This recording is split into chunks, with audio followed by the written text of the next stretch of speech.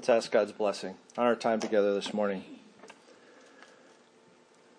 Father, as we turn to you, heart and soul, we long to hear your voice. So we have heard Scripture read. It is the word of truth to us this morning. Inspired and without error. Father, we beg that you would guard our hearts and minds, that you would guard even my lips, that you would be honored, high and lifted up, and glorified in the preaching and teaching of your word, that your church would be built up, guarded and protected, that we would continue to strive after holiness and your glory in all that we say and do. Oh God, please, even now, change my heart. Help me, help my brothers and sisters more and more to walk toward Christ-likeness. We ask in Jesus' name. Amen. One of the most common and startling themes in literature and in cinema and on television is the betrayal of the one who has been on the hero's inner circle. When the betrayal happens, if it was set up well in the unfolding of the story, the reader or the viewer is like, whoa, what did I just miss? How did that happen? You start playing back the movie or the story in your mind and go, what were the breadcrumbs that the storyteller left us to give us some clue that this was going to go down? The most classic example of this within reality is that of Judas Iscariot. To borrow John's language in 1 John chapter 2, verse 19, said, "He went out from us, but he was not of us.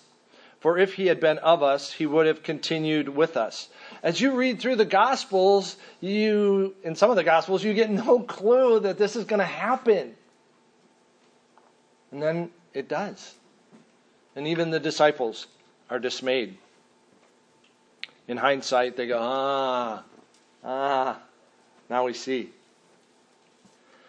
But here, John is writing this letter some 50 to 60 years after the crucifixion of Jesus Christ. And no doubt, the sting of that betrayal still floods his mind. And no doubt, John has seen other examples in the church over the years. So much so that he feels it necessary to provide clarity against such things here in his letter. And while the writers of the New Testament to a man highlight the fact that persecution is going to come upon the church from the outside, they do not fear that persecution destroying the church. Their gravest concern over and over for the church remains within. Among the issues addressed within the church are false teaching and disunity. These things are a hidden cancer that will fell a mighty warrior. The strongest and most invincible foe may not fall to bullet, may not fall to arrow, may not fall to a bomb, but a brain aneurysm is going to strike him down. Cancer that goes unchecked is going to destroy him in a matter of weeks. This morning I intended to conclude our study in the Little Johns, but there was too much there. So we're going to look at 2 whole verses today. Next week, God willing, we will conclude our study. I appreciate Jeremy letting me have 2 Sundays here back to back. So what we're going to do is we'll start out recapping. I appreciate Jeremy reading through all of 3 John. So we'll just take a brief look at where we've been. As he noted, as he read, this is a letter from John to the beloved Gaius. Okay, Gaius is as common a name as, I guess, Olivia is like at the top of the female list right now. A very common name. Crossword puzzle revealed to me this last week that Augustus Caesar and Caligula were both named originally Gaius and changed their names. Who specifically was he? We don't know. But John rejoiced that Gaius was living in the truth. He was living in the truth. His relationship with Jesus Christ was evident to all. And this is the thing. Knowledge about Jesus Christ, if it doesn't make that 1.5-foot transition, is meaningless. If I have knowledge about Jesus Christ, but I don't have a relationship with Jesus Christ, my knowledge is futile. I might win Jeopardy, but I'm not going to win the ultimate race. Only in a relationship with Christ can I walk in the truth. Only in a relationship with Jesus Christ can I know the fullness of joy that abides, that lasts in the midst of searing physical and emotional pains in this life. A brief aside, David Everett may be trying to pass a kidney stone even this morning. Kara asked if that's contagious. It would seem. But only in a relationship with Christ can I know the fullness of joy in the midst of such suffering.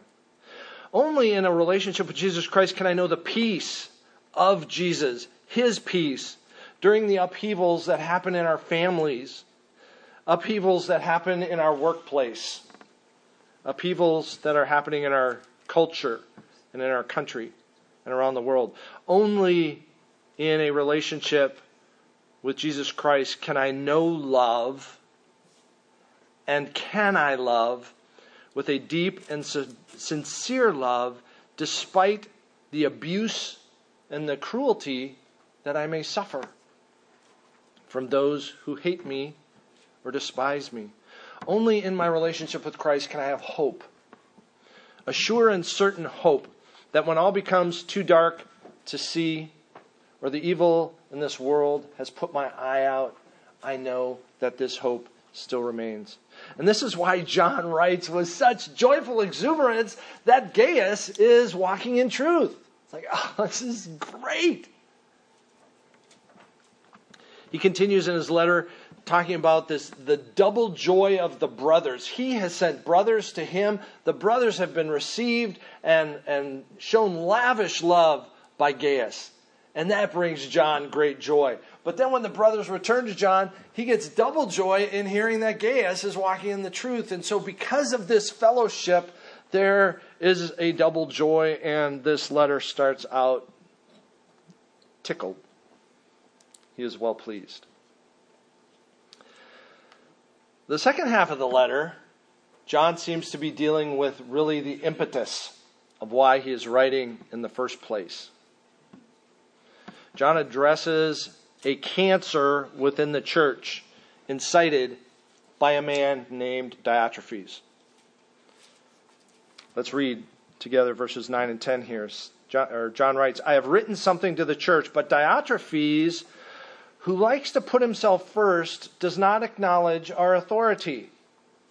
So if I come, I will bring up what he is doing, talking wicked nonsense against us. Not content with that, he refuses to welcome the brothers, and also stops those who want to and puts them out of the church. So from verse 9 we see that John had already written a letter. He had written a letter to the church. Perhaps it was to encourage them to welcome the brothers. Perhaps it was to encourage them to support the brothers. Perhaps it came in the hand of the brothers and goes, here. Now, if I got a letter from an apostle, how would I receive that letter? And think about this contextually. Okay, this is in 80 to 90 AD. It appears that all of the other apostles have died by execution, or were in the midst of their travels going ultimately to their execution. And the only one who remained any longer in that area was John, the elder. How would we read such a letter? Well, let's think of it. Let's step back for a moment and consider the leadership positions in the church today. How do we look at leaders in the church? The first thing we need to look at is that God builds the church. God assembles as he sees fit. 1 Corinthians chapter 12 is replete with emphasizing that point. God builds the church as he sees fit. In Ephesians chapter 4, verses 11 through 13, Paul emphasizes the same thing from 1 Corinthians 12 to the church there. And he says, "And God gave the apostles, the prophets, the evangelists, the shepherds and teachers to equip the saints for the work of ministry, for building up the body of Christ." So, when we look at leaders in the church, the apostles back then, the pastors and teachers today, we see that God is the one who assembles the church, each one as he sees fit. And the second thing, the second key point, is he does this not just because, but for our good. He does this for the building up of the church, for the strengthening of the church, that we may grow into maturity.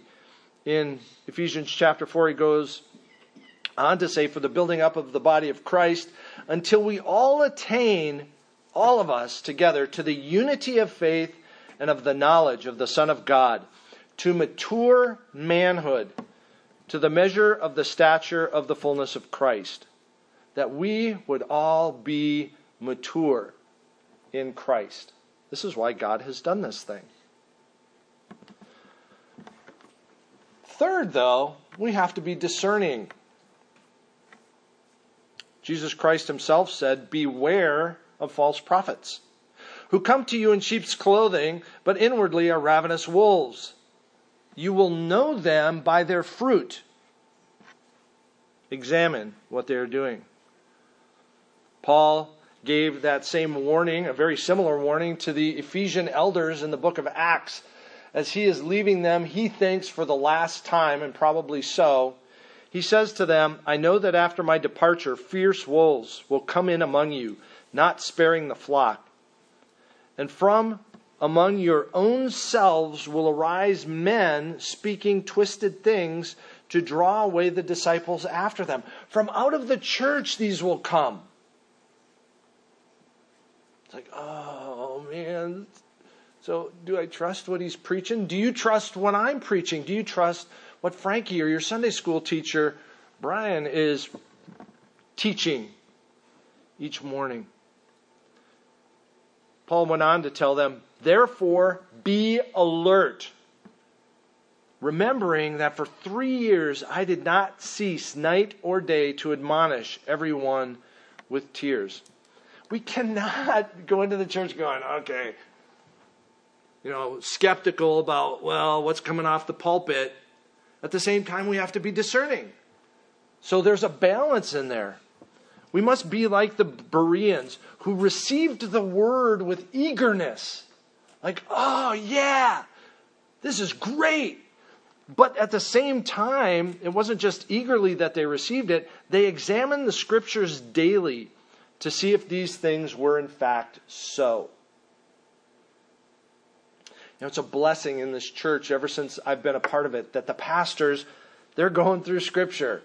And people are sitting there with their Bibles open and they're following along to go, is that what it says? And if after the fact there's a question, everybody has the freedom to come and ask the pastor, was there a misspeak or is that what you really meant to say? So God has given us pastors and teachers and leaders and apostles in the church, and we should heed them. We should heed them eagerly for our growth and for our good. And at the same time, we are listening carefully because we are in the body and we take care of one another. There's much more to say about how we ought to care for our pastors and our church leaders.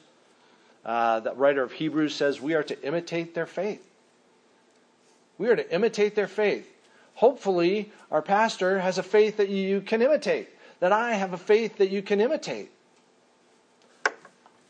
To be able to say with Paul boldly, "Follow me as I follow Christ." Again, there's that comparison. Follow me, yes, as I follow Christ. We in the church are to obey and to submit to our leaders.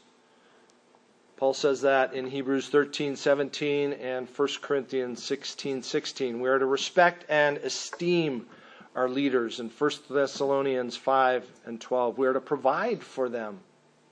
One of the reasons we take up an offering is to provide for our pastor and his family. And right after that, we are to hold pastors accountable. We are to hold pastors to account. So let's go back. Here we get this letter from John. How should they have received it? With eagerness. Oh, this is great. Unless John has gone off the deep end. And he hasn't. And what does Diotrephes do? He rejects it. He does not acknowledge John's authority. And he does not welcome the brothers. So here, John will then give Gaius and us, a spiritual MRI into the character of Diotrephes. What is wrong with this guy? And his insight is incisive to huge problems that can crop up in churches across our country today. The first big issue we see is an issue of pride. And Frankie highlighted that in the Corinthian church this morning in Sunday school. And we will press into it more here. I have written something to the church, but Diotrephes, who likes to put himself first, does not acknowledge our authority. So first of all, he rejects John's authority. Okay, and he puts himself first. We'll get to that. But how audacious is that? Here, the final apostle gives you a letter, and you just crumple it and throw it in the trash. If John can be rejected, how much easier is it for a member of a congregation to reject the teaching of their pastor? It is a very easy thing. Well, he's just a man. He's just a guy. He's no different than me. And in our pride, we are apt to reject authority. Certainly, is there a basis to look at the authority of our pastors and leaders? Absolutely. We've alluded to that. But has John provided that? No. He has not. He rejects John's authority, and he likes to put himself first. The enticement of the limelight. It's a real thing. I've been on stage. When people laugh, it's great. When they applaud, it's great. But this can be a cancer to a person's soul, and it can really be a cancer to the church. In Acts chapter 8, we see a great example of a guy who is wanting this very thing. Simon the sorcerer. Acts chapter 8 and verse 9, it says, there was a man named Simon who had previously practiced magic in the city. And Luke's hinting at what an extraordinary guy this was and what this did to his character. It says, he amazed the people of Samaria, saying that he himself was somebody great. They all paid attention to him. Ooh. From the least to the greatest, saying, this man is the power of God that is called great. And they paid him attention because for a long time he had amazed them with magic. But when the disciples came in, they started doing miracles without flash and without all the attention getting that he was receiving. They were just healing people like that instantly in a moment. And he was astonished. And it was something that truly he desired for himself. When Simon saw, chapter 8, verse 18, that the Holy Spirit was given through the laying on of the apostles' hands, he offered them money, saying, give me this power also, so that anyone on whom I lay my hands may receive the Holy Spirit. Oh, I want this magic, like Jeremy was talking last week. I want that cloak that I can roll up and part the sea. I want that handkerchief that people touch and can be healed right now. I want a super energy pill. Peter said to him, "May your silver perish with you, because you thought you could obtain the gift of God with money. You have neither part nor lot in this matter, for your heart is not right before God. Repent, therefore, of this wickedness of yours, and pray to the Lord that, if possible, the intent of your heart may be forgiven you." This is a real thing. Before the Sanhedrin, before Jesus Christ was crucified within the Sanhedrin, members of the council were going, "Man, I'm thinking this guy is somebody. I'm thinking this is the guy." However, John notes for us that many of the authorities, though they believed in him, for fear of the Pharisees, they did not confess it, so that they would not be put out of the synagogue. For they loved the glory that comes from man more than the glory that comes from God. Now, when you think about this, you're going to think about the pastor. So many pastors have fallen because they've become essentially a rock star. And, they got very big for their britches, and they love the accolades and the praise, and that led them to get wonky in their personal life. But this isn't a thing that is susceptible just to the pastors. This can be susceptible to you if you are a Sunday school teacher. And it doesn't matter if you're teaching the old. It can be if you're teaching the young. If you're getting the attention of them and they're wanting to come to you for questions, that can go to your head. If you are in a discipleship relationship with somebody else, that can go to your head. If you are simply contacted for counsel, they're coming to me, that can go to your head. Being a musician up here, we talk about it regularly. It's difficult to worship while you're playing, because you're not wanting to be a stumbling block for the people as they come to worship. But at the same time, you can lose sight of, why am I doing this? And you're just wanting to sound good. Only for us within the church, in a submitted relationship to Jesus Christ, can any of these people serve and understand at the same time that what Paul did, for the grace of God, for I am the chief of sinners. He told that to Timothy, a young pastor, in 1 Timothy 1:15. But not only did Diotrephes want to put himself first, rejecting John's authority, look at me, he was slanderous. Not only did he just reject John, he started talking down about him. Verse 10. "So if I come, I will bring up what he is doing, talking wicked nonsense against us." Man, there is perhaps no greater disease in the church than an unmanaged tongue and an unbridled tongue. This is the heart of James chapter 3. James devotes a whole chapter to the tongue. A small thing, like a bit in the horse's mouth that can steer the entire horse. A rudder on a ship, a small thing that can steer the entire ship. A spark that can start a whole forest fire. James says, chapter 3, verse 9, "With it we bless God and curse our brother made in God's likeness."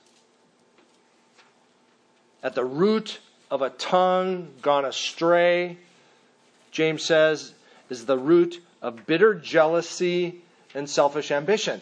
It goes back to the pride. Hey, look at me. That's just John. Let me bring him down in your mind to elevate me. That's what he's doing. What am I doing with my tongue? Proverbs 11:9 says, "With his mouth the godless man would destroy his neighbor, This is the church.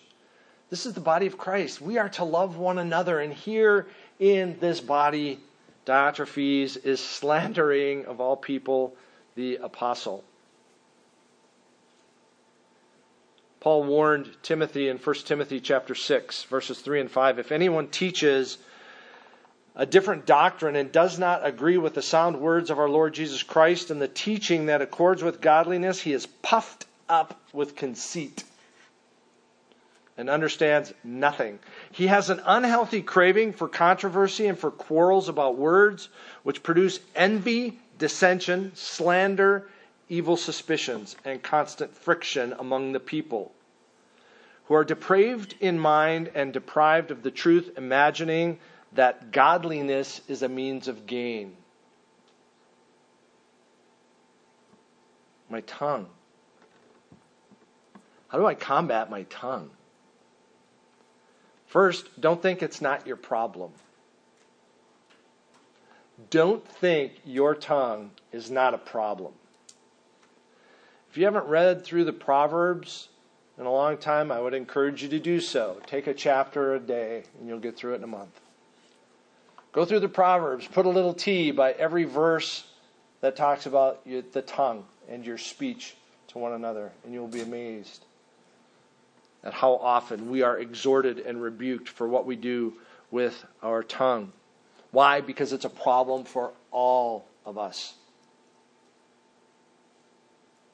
That's why James devotes an entire chapter to it. He says declaratively and authoritatively, no one can tame the tongue. But Christ can. First, don't think it's not your problem. Second, realize that apart from Christ, you can do nothing. It is only in your relationship with Christ that comes the bridling of the tongue. Third, we need to hear Paul's exhortation to the church at Ephesus in chapter 4, verse 29. He says, let no corrupting talk come out of your mouths. Let no corrupting talk come out of your mouths, but only such as is good for building up, as fits the occasion, that it may give grace to those who hear. I want to lavish grace on those who hear me. My desire should be to build you up, not corrupt your soul, not tear you down. That's what Paul says. Paul exhorts the church with their mouths to build up one another. And it's the same word that he uses earlier that I read to you about pastors and teachers building up the church. You can do the same thing with a grace-filled tongue. Now, some of us have spent 58 years, some longer, some less long, at polishing the barbed tongue. And with it, with great subtlety and nuance, we can pierce a soul. We need to be careful with our tongue. And it is only in our relationship with Jesus Christ that we can do this. Diotrephes was slandering John, talking wicked nonsense against them. The third thing that we see Diotrephes doing is he is unsupportive of gospel ministry. Like, what? We've got an opportunity to support the gospel. Nah. In fact, you guys just move along. Just keep rolling down Travis, rolling down A Street. Not here. But, all we wanted to just give us a listen. Nah, go on. It was so bad that there were some people going, yeah, well, let's. We really want to. We want to help these guys. This would be great. Not only is Diotrephes saying no, he's going, you get out of the church. Door, gone, go. What? Go, it really can't be that bad. Yes, it can. Some of the ugliest conflicts within a community are often within a church over the smallest of things. He refused to welcome these believers. Think of what John said back in verse 8. We ought to support people like these, that we may be fellow workers for the truth. Anybody been to Antofagasta? Nope. Anybody been ministering on the campus at MSU in the locker room? Anybody got access to the locker rooms? Anybody got a hearing with anybody in the locker rooms? These are places we don't go. But we have an opportunity to support such people. We get to support David and Christy Flake. Their whole family and the whole church that's growing up there. It's great to hear about these things. We're now brand new supporting Josh Longoria in his ministry with the Fellowship of Christian Athletes. In campuses and locker rooms all over northern Utah. This is fantastic. We are fellow workers. Fellow workers for those who are going out. We pray for them. If we're doing nothing more than praying for them, that is nothing more. That is huge. Oh, that we would pray for our missionaries. Oh, that we would pray for those in gospel service. I got 3 pastors that live on my street. Dr. Bob up the street lives there. The guy at City Hope lives right next door. I can pray for these guys. They're my neighbors. Oh, that the gospel would go forth from these places. If I don't have a heart to support gospel ministry, I need to check my heart.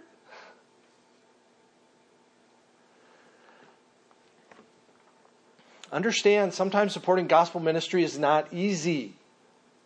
For those who've worked at the McClung's home here in town, that was not easy. That's hard work. That is hard work. Cleaning the church. I know there are some here who do it all by themselves. With joy. Wow, that's fantastic. That's a lot of hours to invest to clean the church. We have a work day coming up. We have a nursery schedule that's not full. Oh man, I'm going to miss a sermon again. Yeah. I want you to think of Jesus' words when we give to the needy. In the Sermon on the Mount in Matthew chapter 6. I'll flip there real quick. He talks about giving to the poor. When you give to the needy. Okay, the implication is that you're going to give to the needy. Don't trumpet it. Don't trumpet go, hey, look at me, I'm doing this. I'm giving to the needy. He says, when you give to the needy, do not let your left hand know what your right hand is doing, so that your giving may be in secret. The same is true in our labors for God. Hey, look at me, look what I'm doing. He says, your Father who is in heaven sees in secret, and He will reward you. When? Some point future. He sees what you're doing. Do I really believe that the future reward of my Heavenly Father will be greater than what I gave up for that 1 hour? Or 2? Or 3? I got to do this for an hour. I'd rather be doing this. Okay. The return on your investment is going to blow your mind.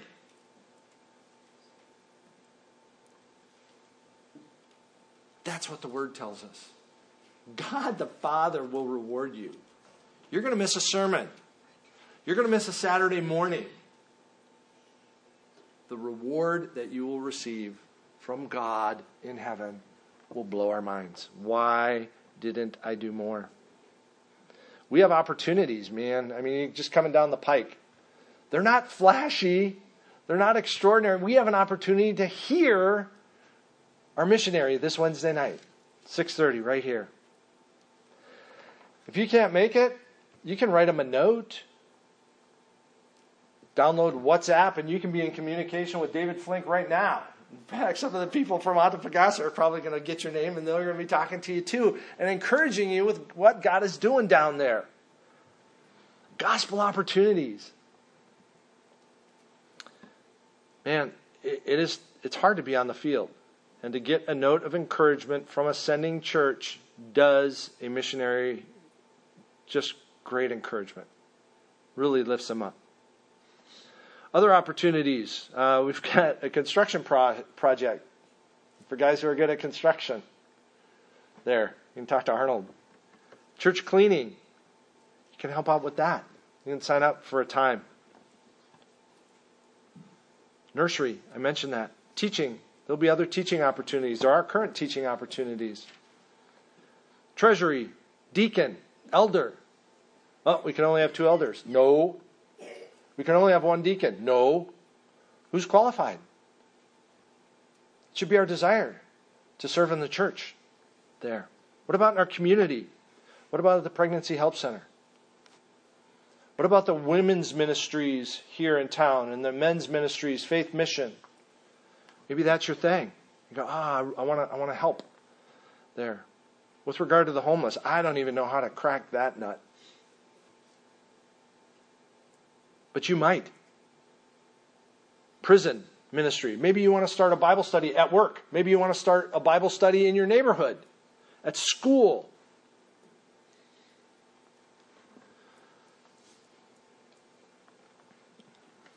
That wasn't Diotrephes. Last thing we see about this guy is he is divisive. He is divisive. He is the anti-Gaius. He wants to put them out of the church. He doesn't care. Splinter the church. Blow it to pieces. I don't care. Me. In front. Paul gives an example in 2 Corinthians chapter 8 of how the Macedonians, they were pouring out the gifts. Gifts they didn't have to support Paul in the ministry. The Philippians were eager. The Galatians, Paul, as harsh a letter to the church at Galatia as Paul wrote, he said, you guys would have ripped out your eyes for me. Apparently he had issues with his eyes. You guys cared about me so much that you'd have plucked out your eyes and given them to me. That's how much you cared about me.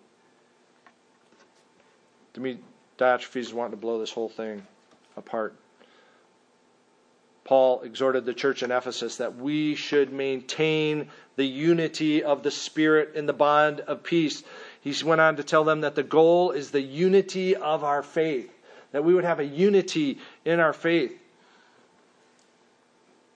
Paul exhorted Timothy not to have anything to do with foolish, ignorant controversies that breed quarrels. Don't just stir up contention in the church. Unity. Yes, there is a time to separate over disagreement. If you missed that sermon 2 or 3 weeks ago, Jeremy talked about separation. It was great. I encourage you to go back online and listen to it. There is a time for that. This is not what we're talking about. This guy is completely off base.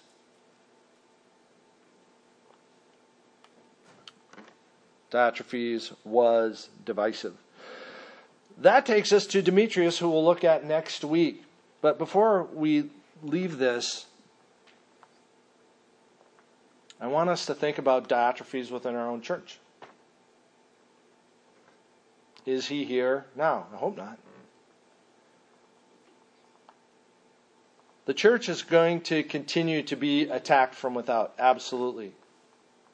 The culture's against us. The government's completely secular, tending more secular.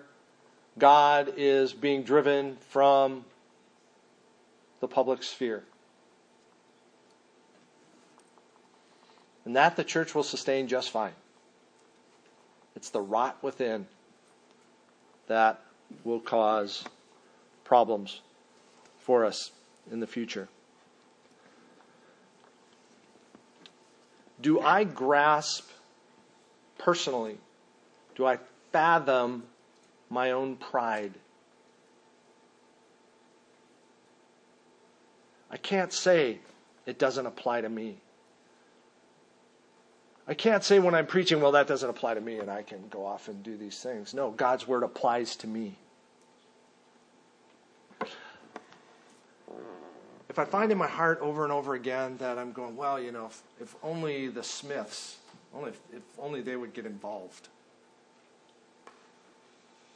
Who are you, oh man?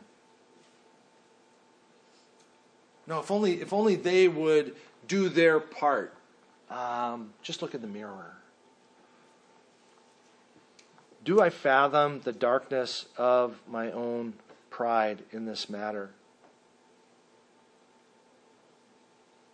This is a time really for us all to cling more fervently to what God has declared to us with regard to the church. They went out from us because they were not of us. Do I grasp God's passion for the church? The only place I'm going to find it is in the Word. Oh, that I would learn from God His passion for the church. If I love the Lord and I see His passion for the church, dying for the church, dying that the church might be built up upon the rock, then His passion might become my passion. That I would have a passion for the church. Christ at the head, for His body, for my brothers and sisters in Christ. John started this letter by exulting that Gaius was walking in the truth. And that what he was doing in his relationship with the church was a beautiful thing. It was a lived out testimony. It was fleshed out in deeds of service. It was fleshed out in love.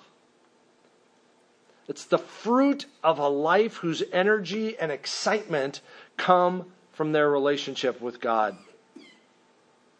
May this truth keep me from becoming like Diotrephes, where the darkness of my pride in the church is replaced by my relationship and place in Jesus Christ. Where instead of the toxicity of my tongue within the church, it is countered by a Spirit-filled, Christ-empowered, church-encouraged life.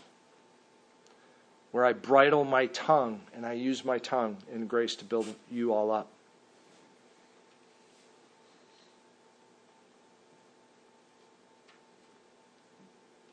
When the church suffers because I am uninvolved and I don't care, let that be replaced by me desiring more and more for God to use my gifts to serve where needed, to cultivate relationships with one another, that I might be in your life and you might be in mine. That I would desire to build up the church and not see it divided. Diotrephes' name is now welded for all eternity in the Word of God. It's right there for us to see. And he serves as a bad example. And we hopefully can learn from bad examples. That's the exhortation of the Father to the sons within Proverbs. Let us resolve to pursue our relationship with Christ, that as good examples we will grow in Christ's likeness and in our effectiveness in building up the church to the glory of the Father and the Son and the Holy Spirit. Let's pray.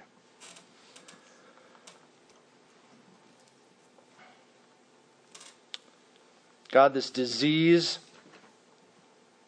resides in me. The disease abides in me. And it abides in each one of us. Only through the power of our Lord Jesus Christ, only through His blood, only through the strengthening of the Spirit, through the truth of your word, can we grow in Christ likeness. Oh God, guard us, heart, mind, and soul. Build up this church for your glory, that we might be a shining beacon. Oh, let this be true throughout our community. Let the Diotrephes of Wichita Falls be silenced, and your name be praised, we beg in Jesus' name. Amen.